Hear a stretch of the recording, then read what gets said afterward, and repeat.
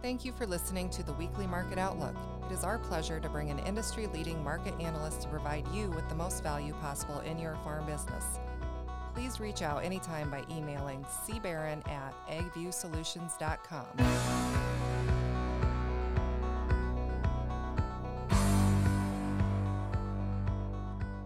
Welcome, everybody, to another episode of the AgView Pitch, and we are heading into a new marketing week and going to have a conversation with somebody that I respect immensely that does a great job of watching the markets, analyzing, and giving us great perspective. Joe Vaclavic. How's it going today, Joe?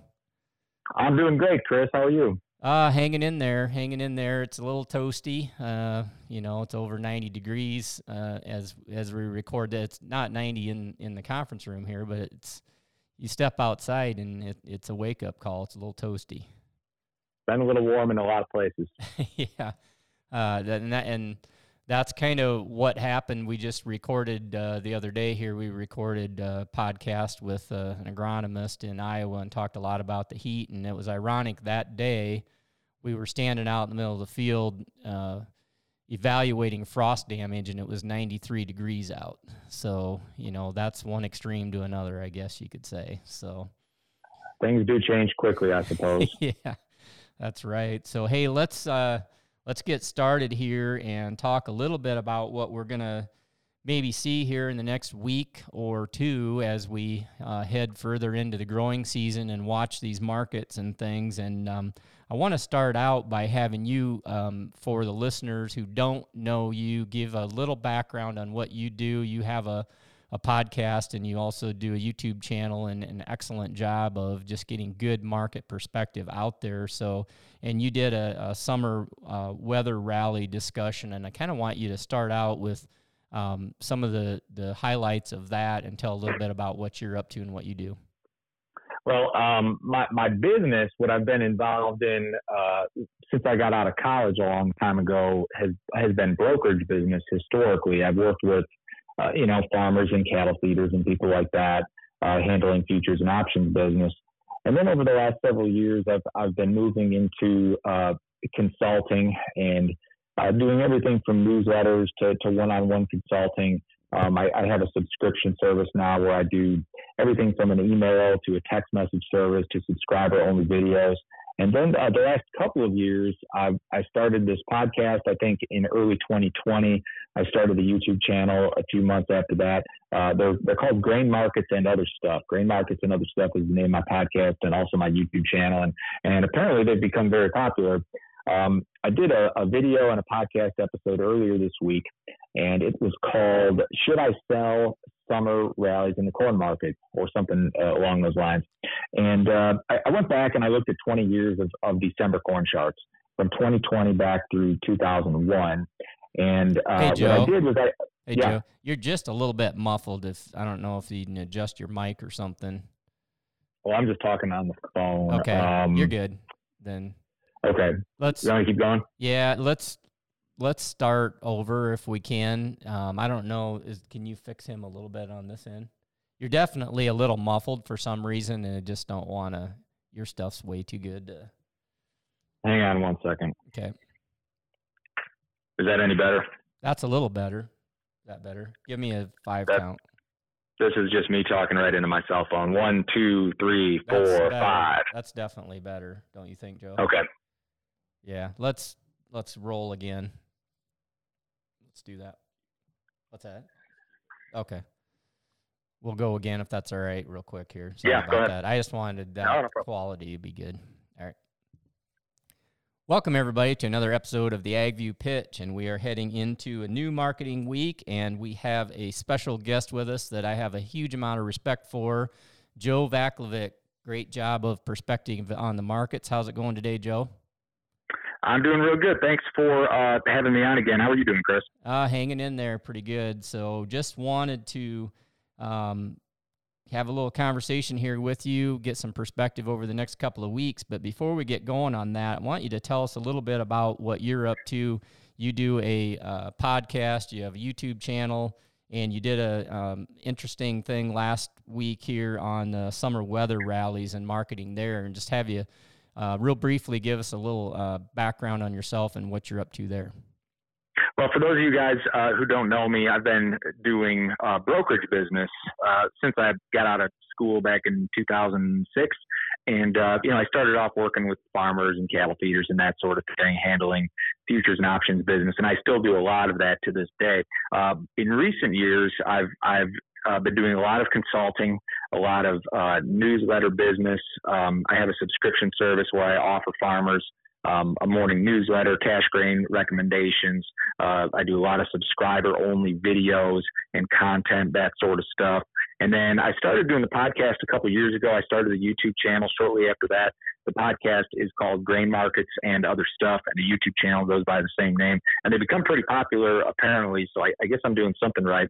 I did a video and also a podcast episode last week regarding rallies in the corn market during the summer. And I think the title of it was, Should I Sell Summer Corn Rallies? And basically what I did in that episode and video, I went back through 20 years of December corn charts, 2020 back to 2001. And I took the summer high in the corn market during that mid-June to mid-July timeframe, and I compared it to the price at contract expiration. And kind of the question that I was seeking to answer during that was, is it a good idea to sell these summer corn rallies?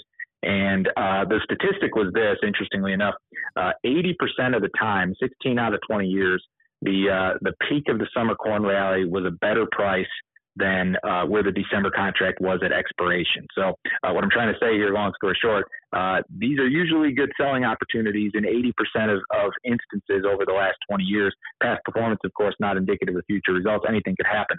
But that's the statistic, which I thought was interesting. That is interesting. And, the weather is such a huge issue, when you look at, we were talking offline there, I was standing out in the middle of a field just a day or two ago with an agronomist looking at frost damage, and it was 92 degrees out. And so how extreme we go from one thing to another. And that obviously those things, as they hit the news, that's what kind of drives this futures market and gives us opportunities. But what I want to ask you is a question specific to several comments I've heard from some of our clients here in the last week or so, is that I'm 30% sold, I'm 40% sold, I'm 50% sold in some cases I hear. And then they're like, okay, if I don't grow this, maybe I'm 100% sold, maybe I'm 120% sold. Starting to hear a little bit of concern with that. So, what do you say to these guys that, that they think they're 30% sold, but maybe they're higher percent sold? And we're really early in the season to say, you're going to kill the crop how many times yet this year, but give us a little perspective on that idea. So first off, before I address that, in regard to these summer, what I would call crop scare events where the market rallies on weather, typically they're just that. They're scares, but they don't turn into failures most often. Like 2012 would be the example of a failure. But in most years, you'll see, the typical thing that happens more often than not is that you'll see a crop scare, and then ultimately it does not turn into a crop failure, and the markets leak lower through August, through September, into October. That being said, let's just pretend for a second that doesn't matter, and we have no idea what's going to happen in the future. The first thing you might want to do in that situation, if you think that you're oversold, I think you've probably got to have a talk with your crop insurance person and discuss the implication of being oversold. You don't really ever want to be sold in the cash market or be obligated beyond your insurance bushels in this situation this early in the year. And if you are, that would probably be the first phone call that I'd make. Now, if you're in a situation where you're 120% sold, that's something where you've got to talk to somebody like me, or you've got to talk to somebody who can help you to offset that upside risk that you have in the market. And keep in mind, a farmer barely ever has any upside risk in the market. But if for some reason you're 120% sold, or you believe you are, you actually do have some upside risk in the market. Mm-hmm. So that would be a very unique set of circumstances that does not happen very often, but it would need to be addressed. In regard to any additional marketing, say you just don't know, like you're 40% sold, But like you said, maybe that 40 turns into a much higher number if you have crop problems.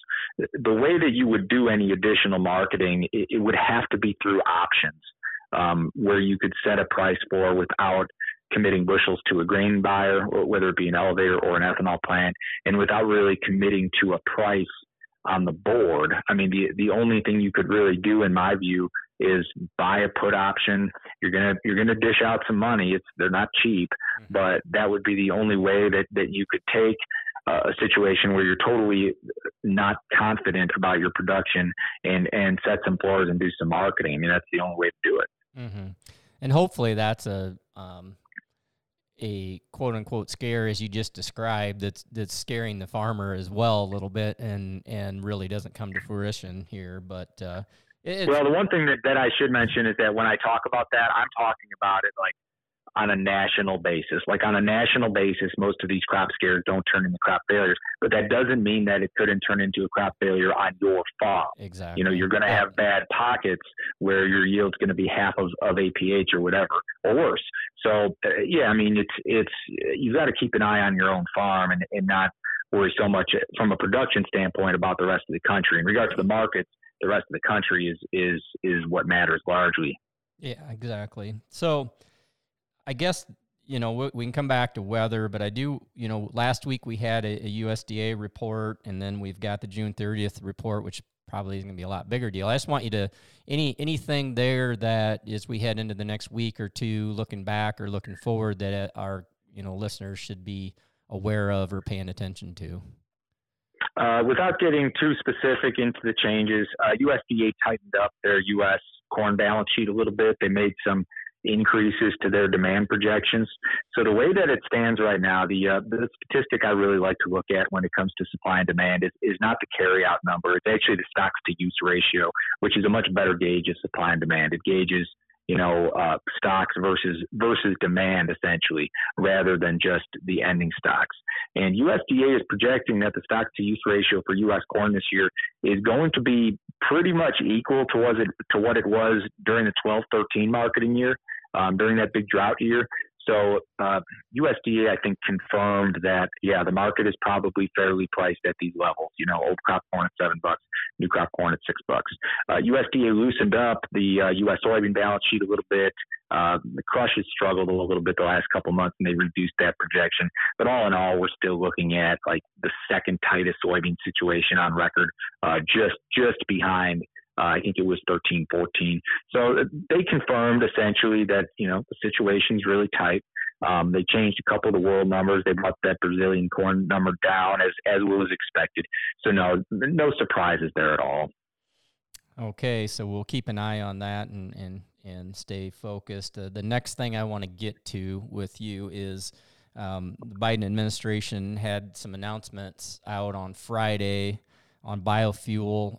What's going on there? What's your perspective to this point anyway on that? What do we need to be watching? Well, this is all, I don't know if it's hearsay. It's probably slightly better than hearsay.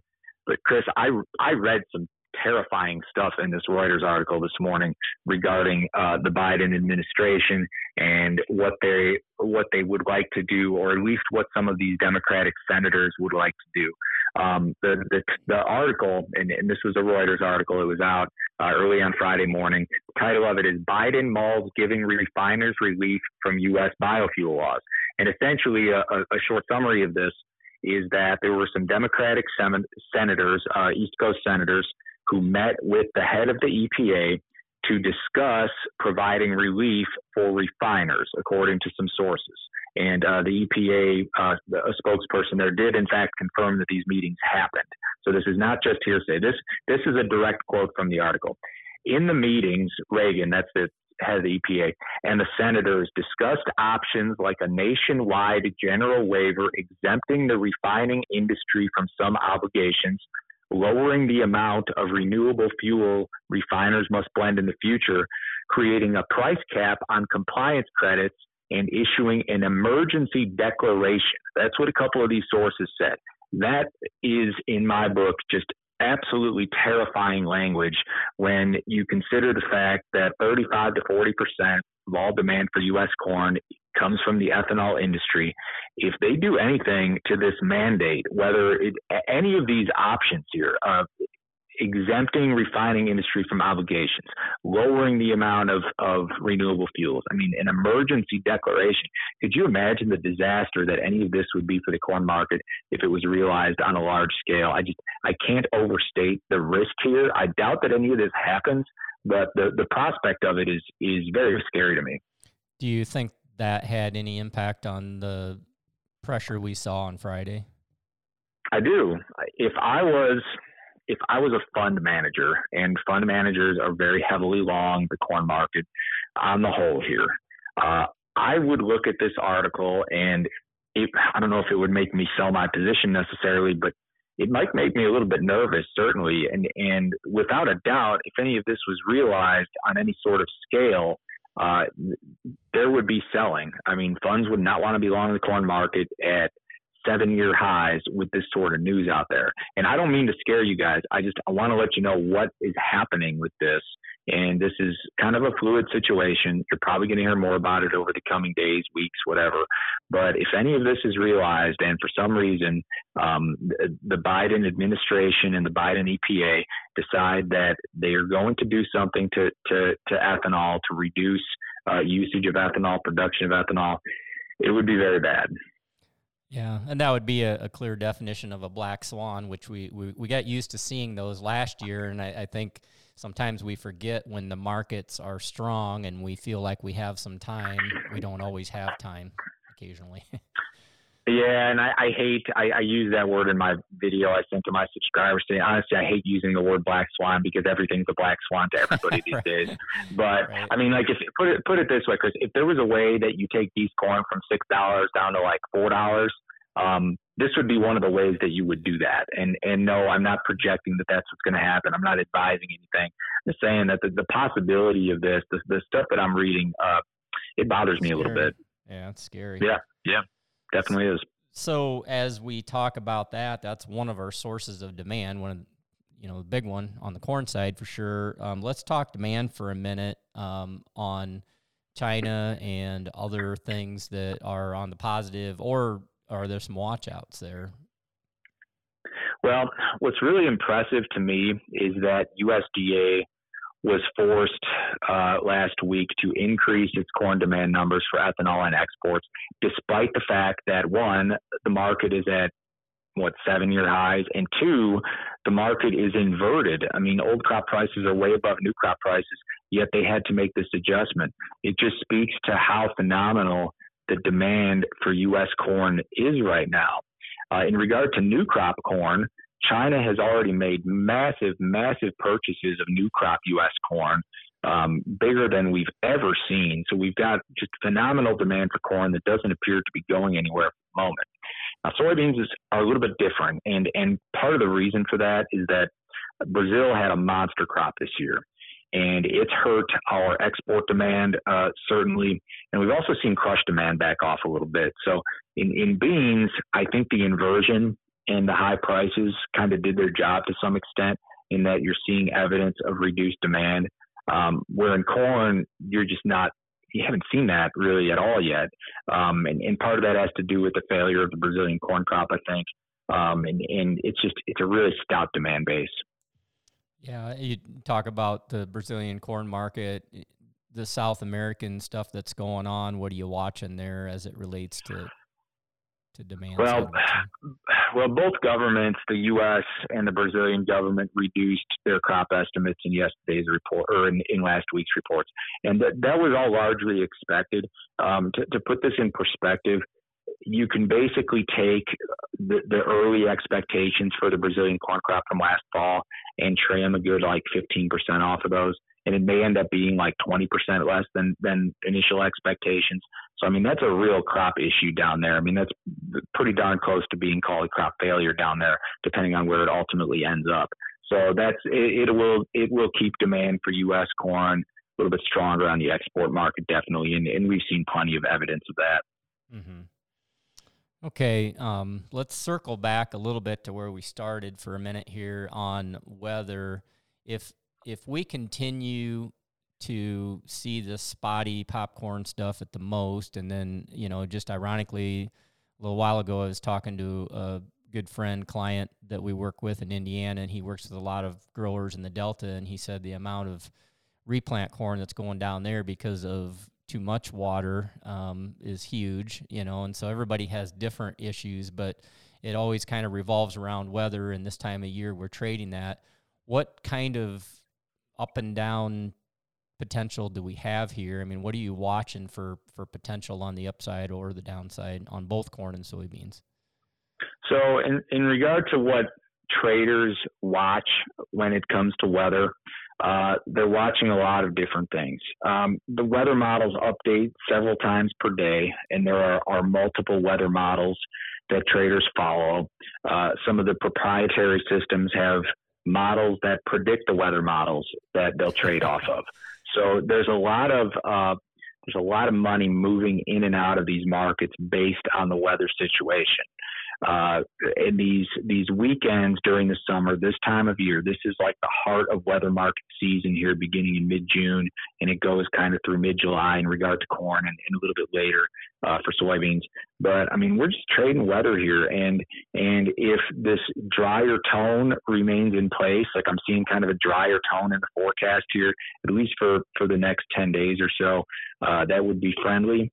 The GFS model in particular is offering perhaps a little bit more rain in the extended model.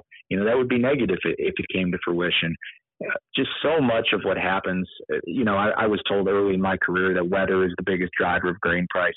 And, we've I don't think anybody's forgotten that, but we've been focused on a lot of other things here the last several months. I mean, demand has been such a big deal and such a big driver of prices, but weather is always the biggest thing. And you got to remember, Chris, we don't know what the acreage numbers are. I mean, I don't have a clue, to be honest with you. I don't know how many corn acres we planted. I don't know how many soybean acres we planted, and I have absolutely no clue what the yields are going to be.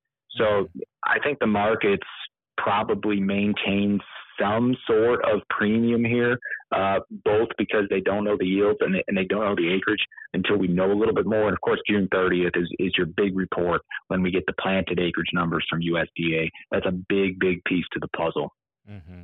Well, that's just it. You get more and more information as we go along, but then also as you get more information, might there be a little less opportunity too along the way? Well, yeah. I mean, if the information is bearish, by the time you see it, it's going to be too late, and you have then missed the high in the market, and now you've got the deer in the headlights mentality where you're afraid to do anything. So yeah, this is incredibly difficult, Chris. This figuring out these markets is without a doubt the hardest thing I've ever tried to do, and people struggle with it every year, and I'm no exception to that. I don't think anybody is. I mean, this is tricky stuff. Well, and it's even hard. The higher the price, the harder it is, right? And it just the volatility will just make you feel silly. I mean, you'll go make a sale one day, and then the next day the market might be up 30 cents, or it could be the opposite. You make a sale, the market could go down 30, 40, 50 cents in the course of 2 or 3 days. It can be mentally taxing. It can be mentally exhausting. It can be very difficult to figure out. Grain marketing is not easy. Mm-hmm. And that's why, one of the things we always try to do with our business is help people really stay focused on that margin management rather than trying to hit the high. Let's hit that margin target. What amount of money are you trying to make on a per bushel basis based on your 5-year average, or where you are at a given point in time during the growing season of where your production realistically most likely going to occur, and you can kind of dial some things in a little better and try to limit the emotion a little bit. But with that said, one of the last things I want to ask you about here is managing basis and specifically on new crop as we work through the growing season here, and be thinking about that. So when we're making sales, there's some people that are going to be doing HTAs, there's some people that are, maybe look at some futures or options or whatever. But what things should people keep in mind as they manage basis as we get further into the growing season here? Well, basis, of course, is highly variable, and I'm sure you've got listeners all over the country, as I do. What I typically tell people, if you think the basis is good historically in your neighborhood, don't be afraid to just do a cash contract in lieu of that HTA. There's no problem with that. Typically in a normal year, I would advise in most situations that you separate futures and basis by using an HTA or a futures contract to price that portion, because they usually will be at their best kind of at different times.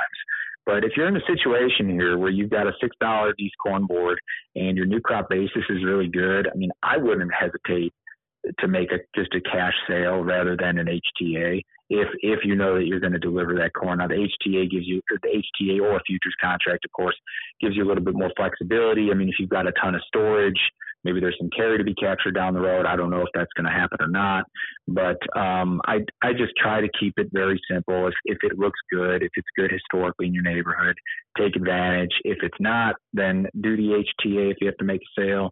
Worry about the basis later. The thing that I've had probably the most problems with over the years are basis contracts, because guys will lock in the good basis, and it just seems like I've dealt with like ugly basis contract situations so often where guys have the basis priced, but the board just gives you nothing to work with. And in this situation, the board is giving you something to work with. So I try, and this is not always going to work, but I try to steer people away from doing basis contracts.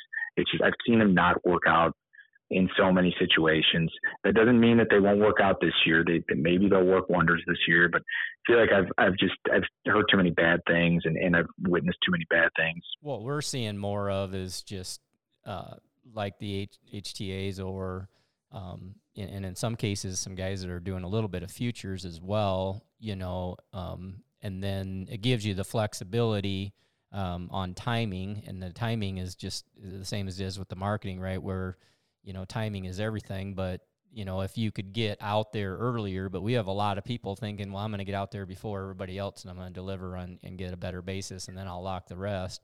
If everybody's sitting there waiting to do the same thing, it's going to be the first one to the door, and everybody else is going to be out of luck really quick, probably. And so timing will be something that if a person's doing that, we kind of got to be careful with that too, don't we? Yeah, and everybody's situation is different, and I can't really give anybody any sort of blanket advice in regard to basis, especially like, last year and this year where you had some areas that were really short in terms of production and other areas that were really good. So it was really variable, and it's still variable across the country to a real significant extent this year. So, yeah, I mean, I've just always kind of gone with the idea, if basis is good, lock it up. I'm not necessarily a huge fan of basis contracts, and people would certainly disagree with me on that, I'm sure, and that's fine. But it seems like you have typically in a normal year, and really in most years, you've got a lot more risk in the futures than you do in the basis. In most years, it's not every year. You can see phenomenal moves in basis, but I mean, as a rule, futures is probably where your bigger risk is. Mm-hmm. Yeah.